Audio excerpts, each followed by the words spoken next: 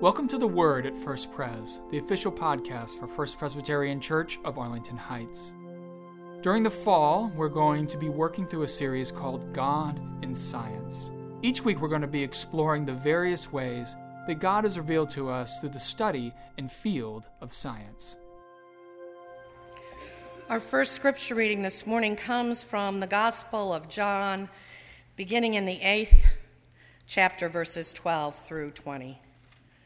Again, Jesus spoke to them, saying, I am the light of the world. Whoever follows me will never walk in darkness, but will have the light of life. Then the Pharisees said to him, You are testifying on your own behalf? Your testimony is not valid. Jesus answered, Even if I testify on my own behalf, my testimony is valid, because I know where I have come from and where I am going. But you do not know where I come from or where I am going. You judge by human standards. I judge no one. Yet even if I do judge, my judgment is valid. For it is not I alone who judge, but I and the Father who sent me. In your law it is written that the testimony of two witnesses is valid. I testify on my own behalf, and the Father who sent me testifies on my behalf. Then they said to him, Where is your Father? And Jesus answered, You know neither me nor my Father. If you knew me, you would know my Father also. He spoke these words while he was teaching in the treasury of the temple, but no one arrested him because his hour had not yet come. The word of the Lord. Thanks be to God. Our second scripture reading today comes from 1 John. It's similar authorship to what you heard from John's gospel. And it starts like this. It says, Beloved, let us love one another, because love is from God, and everyone who loves is born of God and knows God. Whoever does not love does not know God, for God is love. God's love was revealed among us in this way. God sent his only Son into the world so that we might live through him.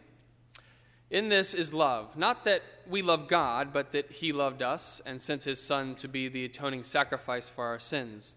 Beloved, since God loved us so much, we also ought to love one another.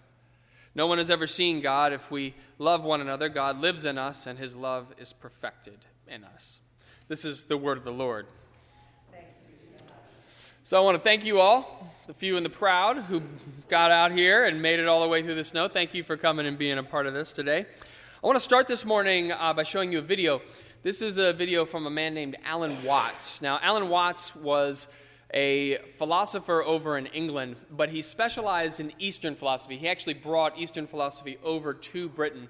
And you can go online and listen to the things that he has to say. He has all kinds of different talks, but this particular talk is his idea of life as being like music. So I want you to watch. You can see the words and you can follow along on the screen.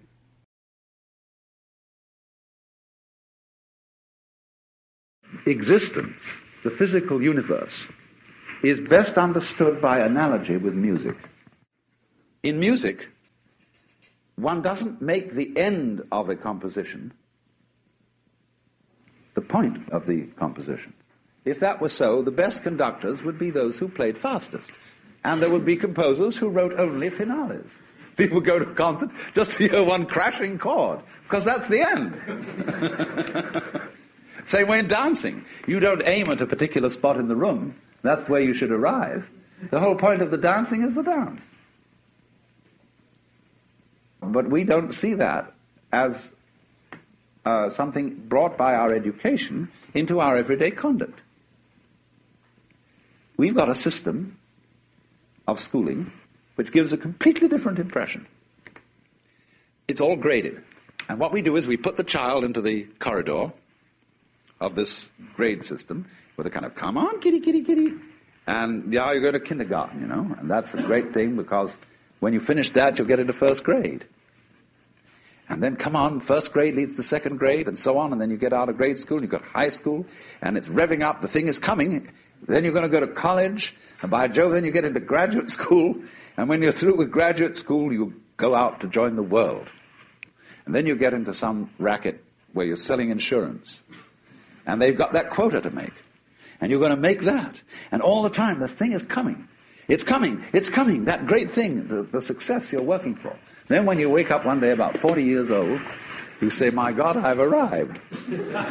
I'm there. And you don't feel very different from what you always felt. And there's a slight letdown because you feel there's a hoax. And there was a hoax.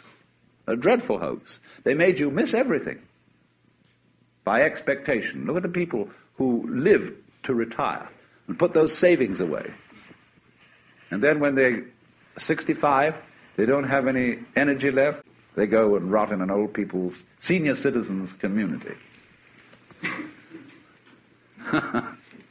Because we've simply cheated ourselves the whole way down the line.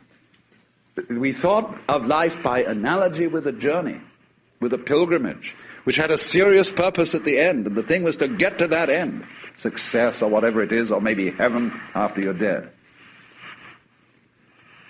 But we missed the point the whole way along. It was a musical thing, and you were supposed to sing or to dance while the music was being played.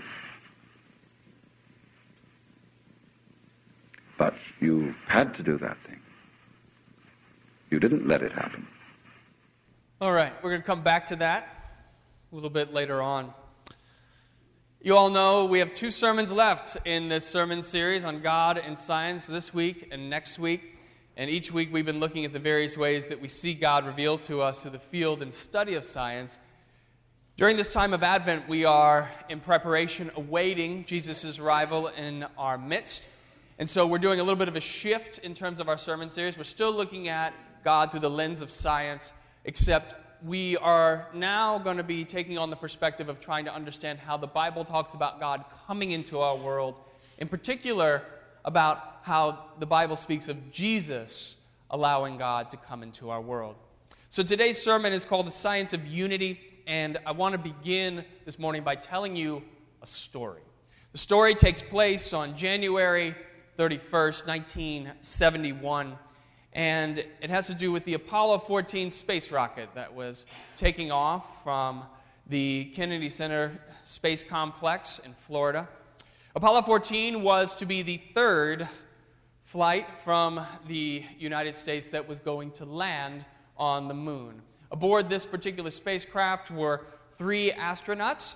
There was Edgar Mitchell. He's the one all the way to your left. In the center is Alan Shepard, and to the right was Stuart Russo.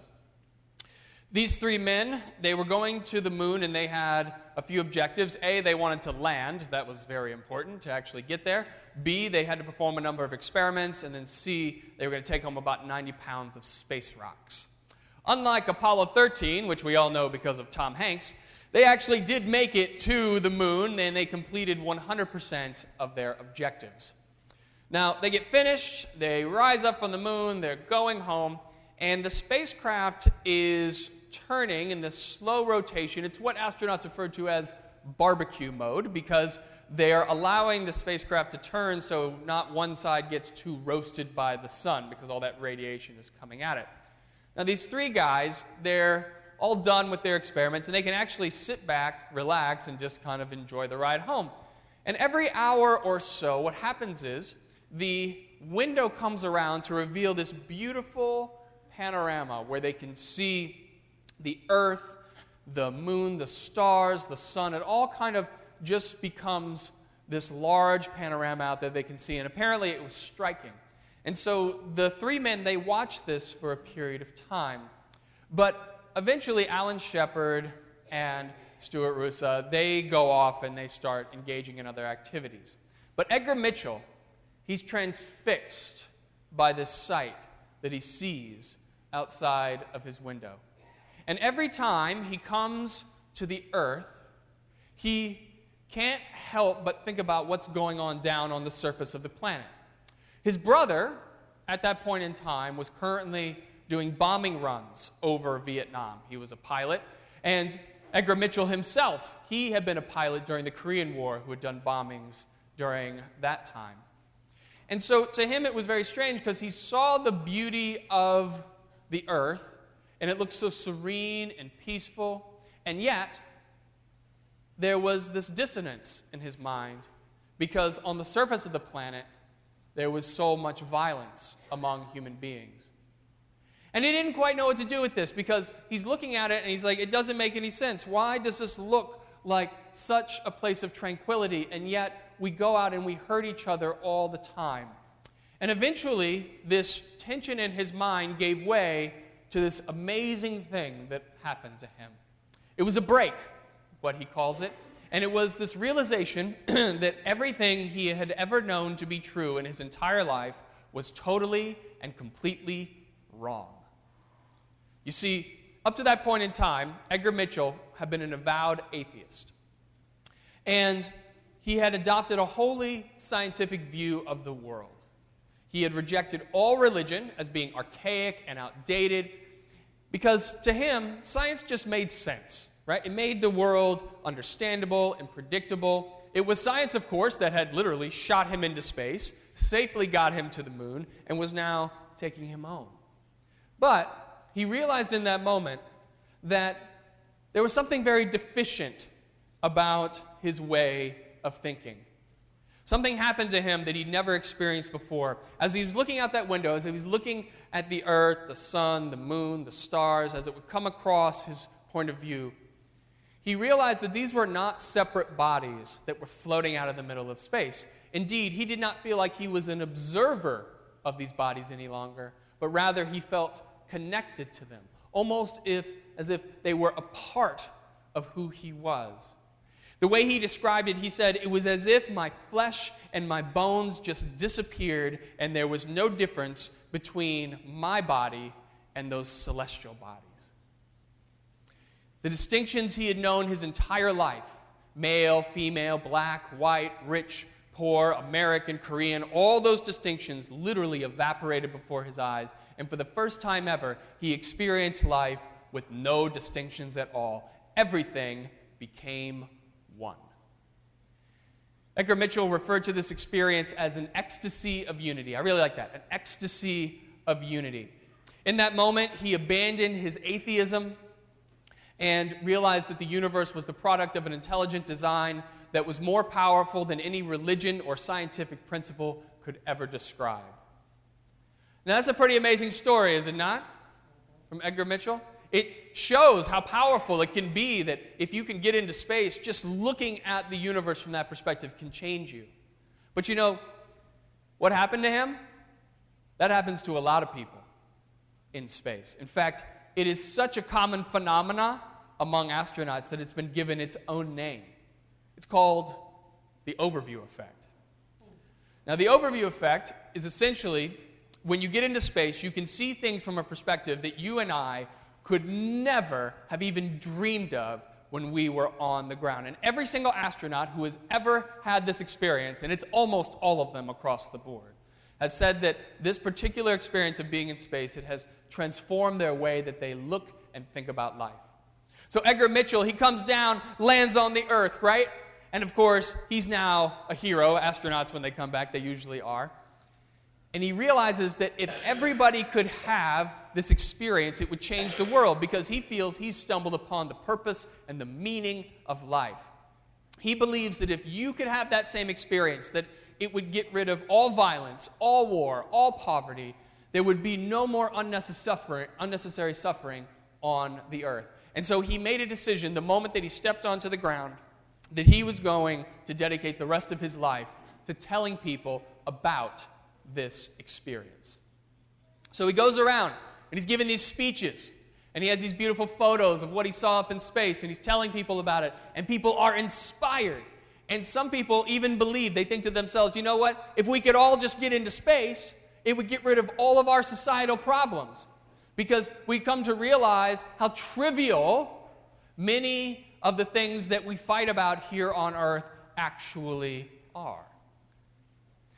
But for every person who was inspired by Edgar Mitchell's new view of the world, many people simply didn't want to listen to what he had to say, which is kind of understandable, right?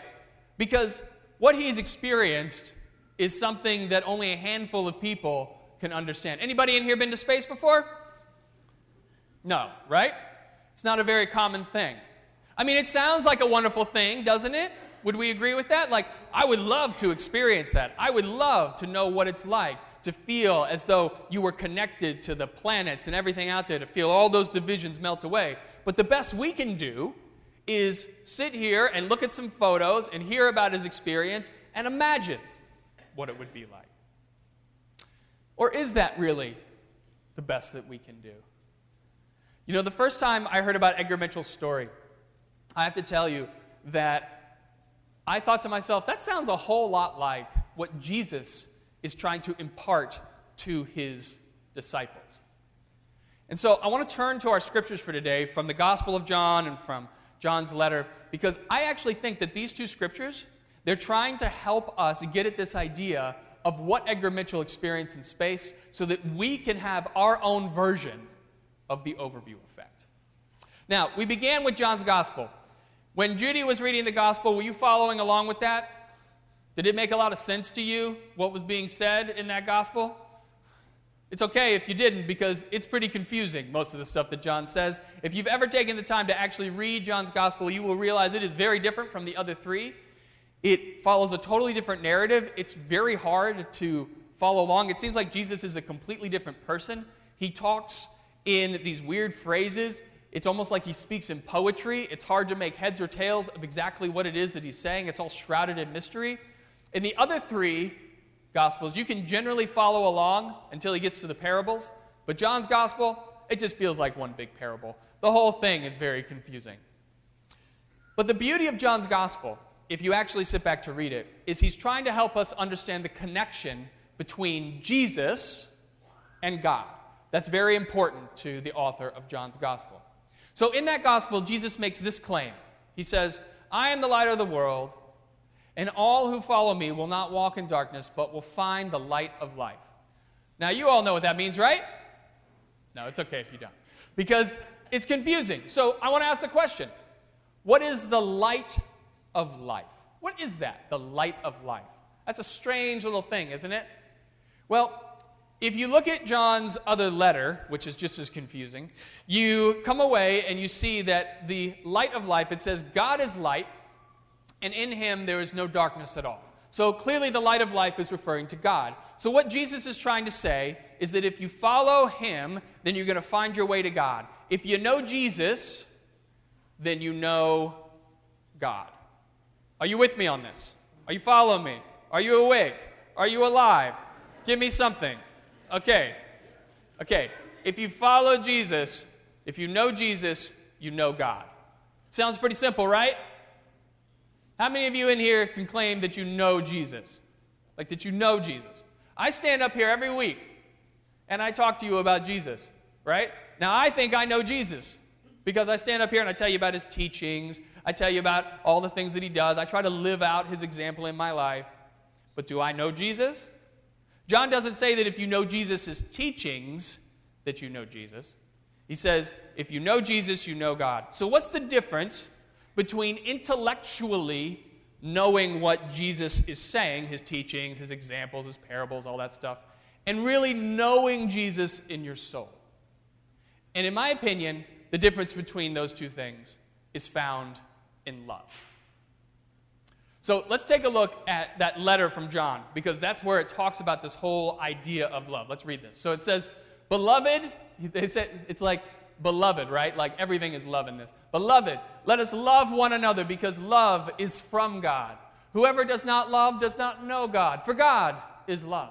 No one has ever seen God. If we love one another, God lives in us, and his love is perfected in us. Now, I'm going to admit something to you. Whenever I read this, I have a really horrible reaction in my mind. And I think to myself, that sounds like some real hippie garbage if I've ever heard it before. Like, honestly, every time I read it, I feel that way because it's all like, God is love. And if you just love each other, then you'll know God and it's all going to be good, right? Like, if we can just love each other, it'll all be fantastic. That's initially how I feel. And here's the reason why. Here's why my cynicism towards this particular verse. Because I think when people hear this idea that God is love, this is what goes through their mind. They think, well, if I've experienced love, then I know God. So whatever your particular experience of love has been, that becomes God. So what's the problem with that, right? Well, first of all, everybody in here experiences love in a very different way. And secondly, human love is very different from God's version of love.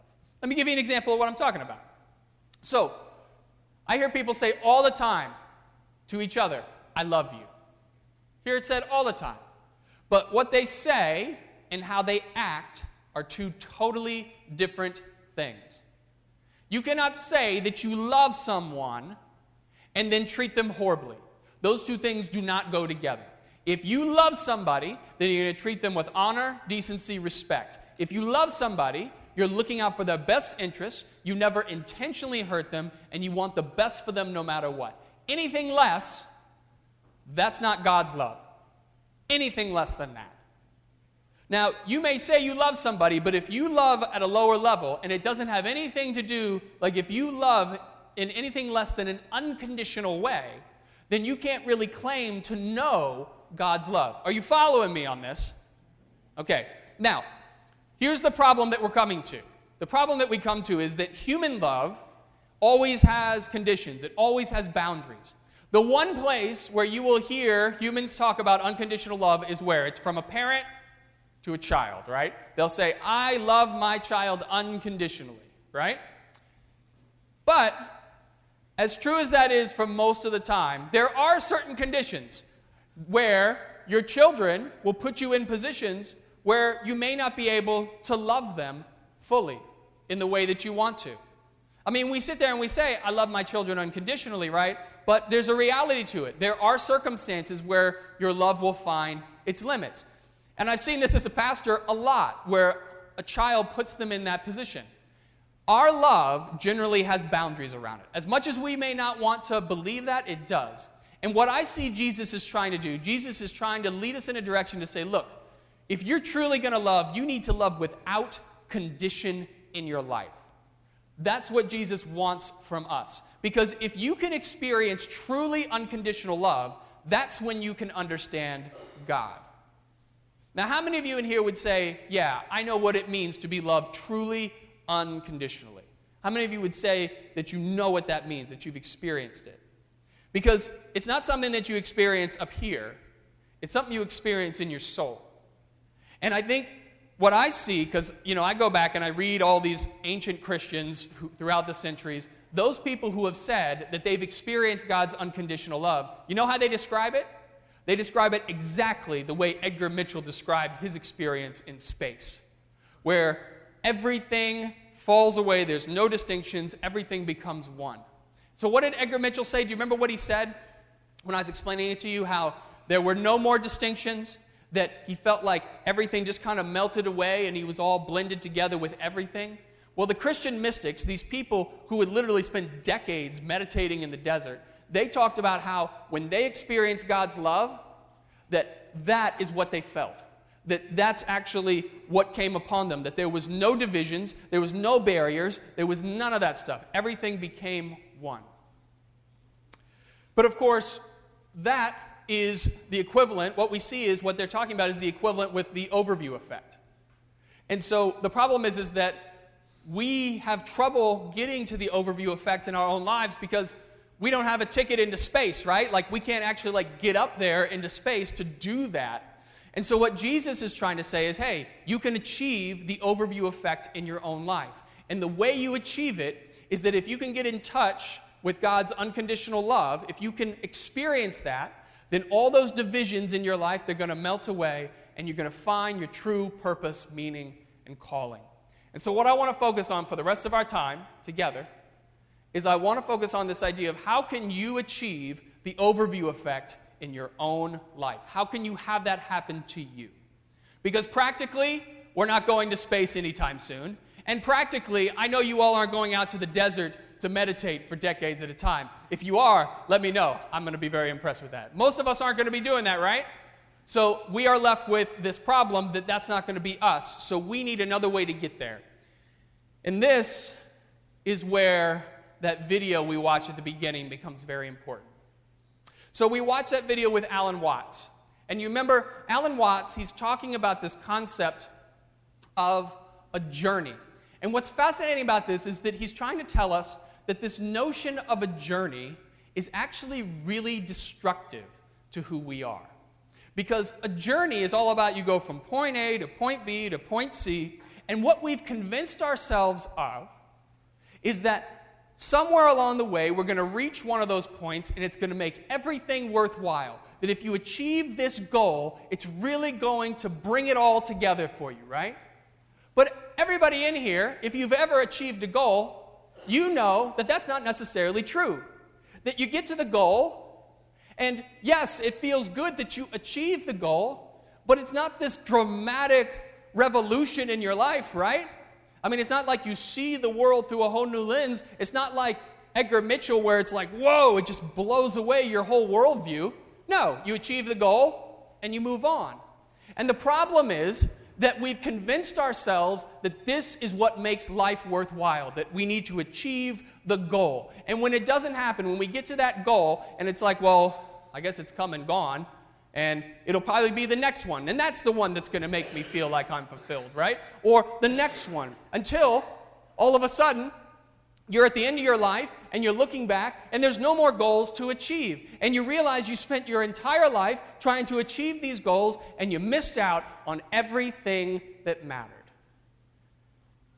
You see, the problem with the Western mindset, with the American mindset, is that we look at life like a story that's unfolding before our eyes.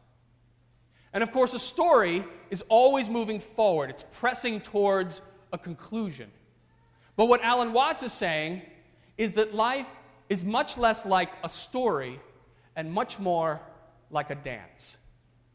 So when you dance to music, and I'm not talking about choreographed dance, I'm just talking about dancing to a rhythm, right? The whole point when you do that is just to enjoy the music.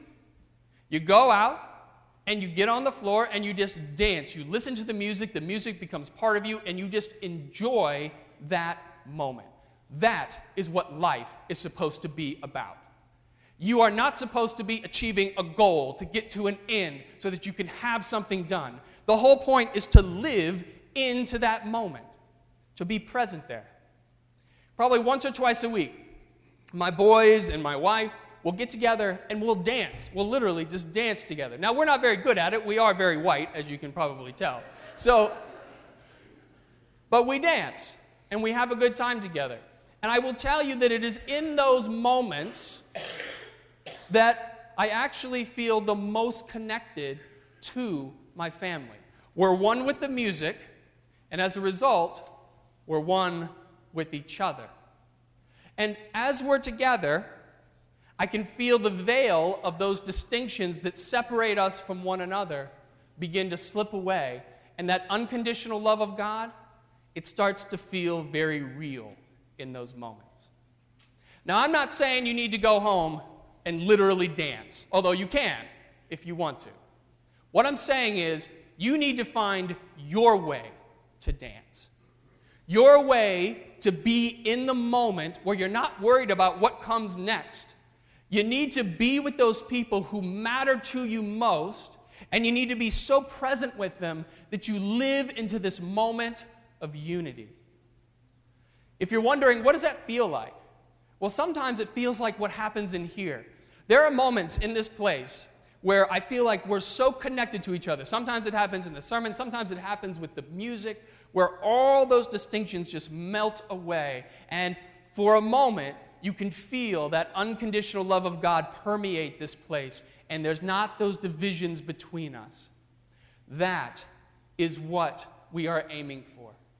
You want to live your life so that every single day you feel those divisions melt away between you and the people who you love and who you care about, because that's what makes life worthwhile.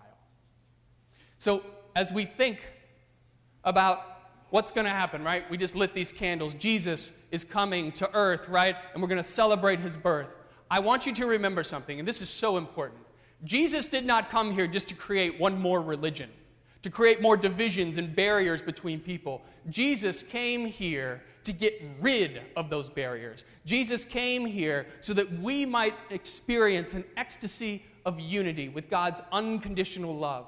That's what Jesus wants for us. He wants us to experience that in our lives.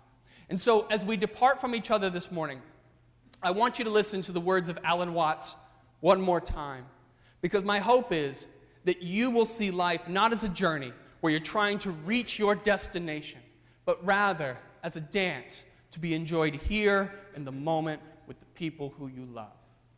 Amen. Existence, the physical universe, is best understood by analogy with music. In music, one doesn't make the end of a composition the point of the composition. If that were so, the best conductors would be those who played fastest, and there would be composers who wrote only finales. People go to a concert just to hear one crashing chord, because that's the end. Same way in dancing. You don't aim at a particular spot in the room. That's where you should arrive. The whole point of the dancing is the dance. Now, but we don't see that as something brought by our education into our everyday conduct. We've got a system of schooling which gives a completely different impression. It's all graded. And what we do is we put the child into the corridor of this grade system with a kind of, come on, kitty, kitty, kitty.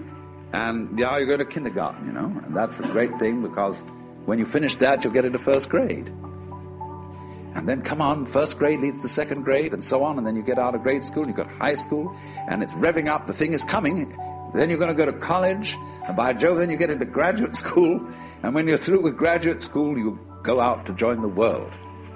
And then you get into some racket where you're selling insurance, and they've got that quota to make, and you're going to make that. And all the time, the thing is coming. It's coming. It's coming. That great thing, the success you're working for. Then when you wake up one day about 40 years old, you say, my God, I've arrived. I'm there. And you don't feel very different from what you always felt. And there's a slight letdown because you feel there's a hoax. And there was a hoax. A dreadful hoax. They made you miss everything by expectation. Look at the people who live to retire and put those savings away. And then when they're 65, they don't have any energy left, they're more or less impotent, and they go and rot in an old people's, senior citizens community. Because we've simply cheated ourselves the whole way down the line. We thought of life by analogy with a journey, with a pilgrimage, which had a serious purpose at the end, and the thing was to get to that end. Success or whatever it is, or maybe heaven after you're dead. But we missed the point the whole way along. It was a musical thing, and you were supposed to sing or to dance while the music was being played. But you had to do that thing. You didn't let it happen.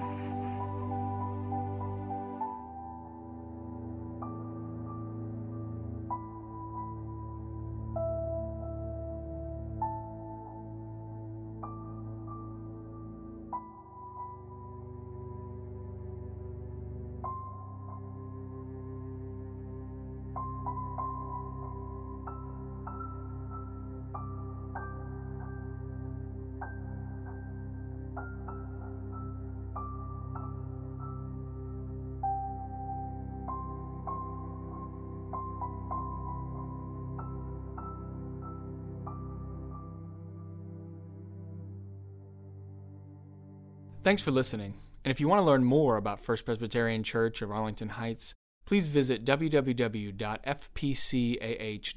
for more information on service times, directions, and to learn more about the First Pres family of faith.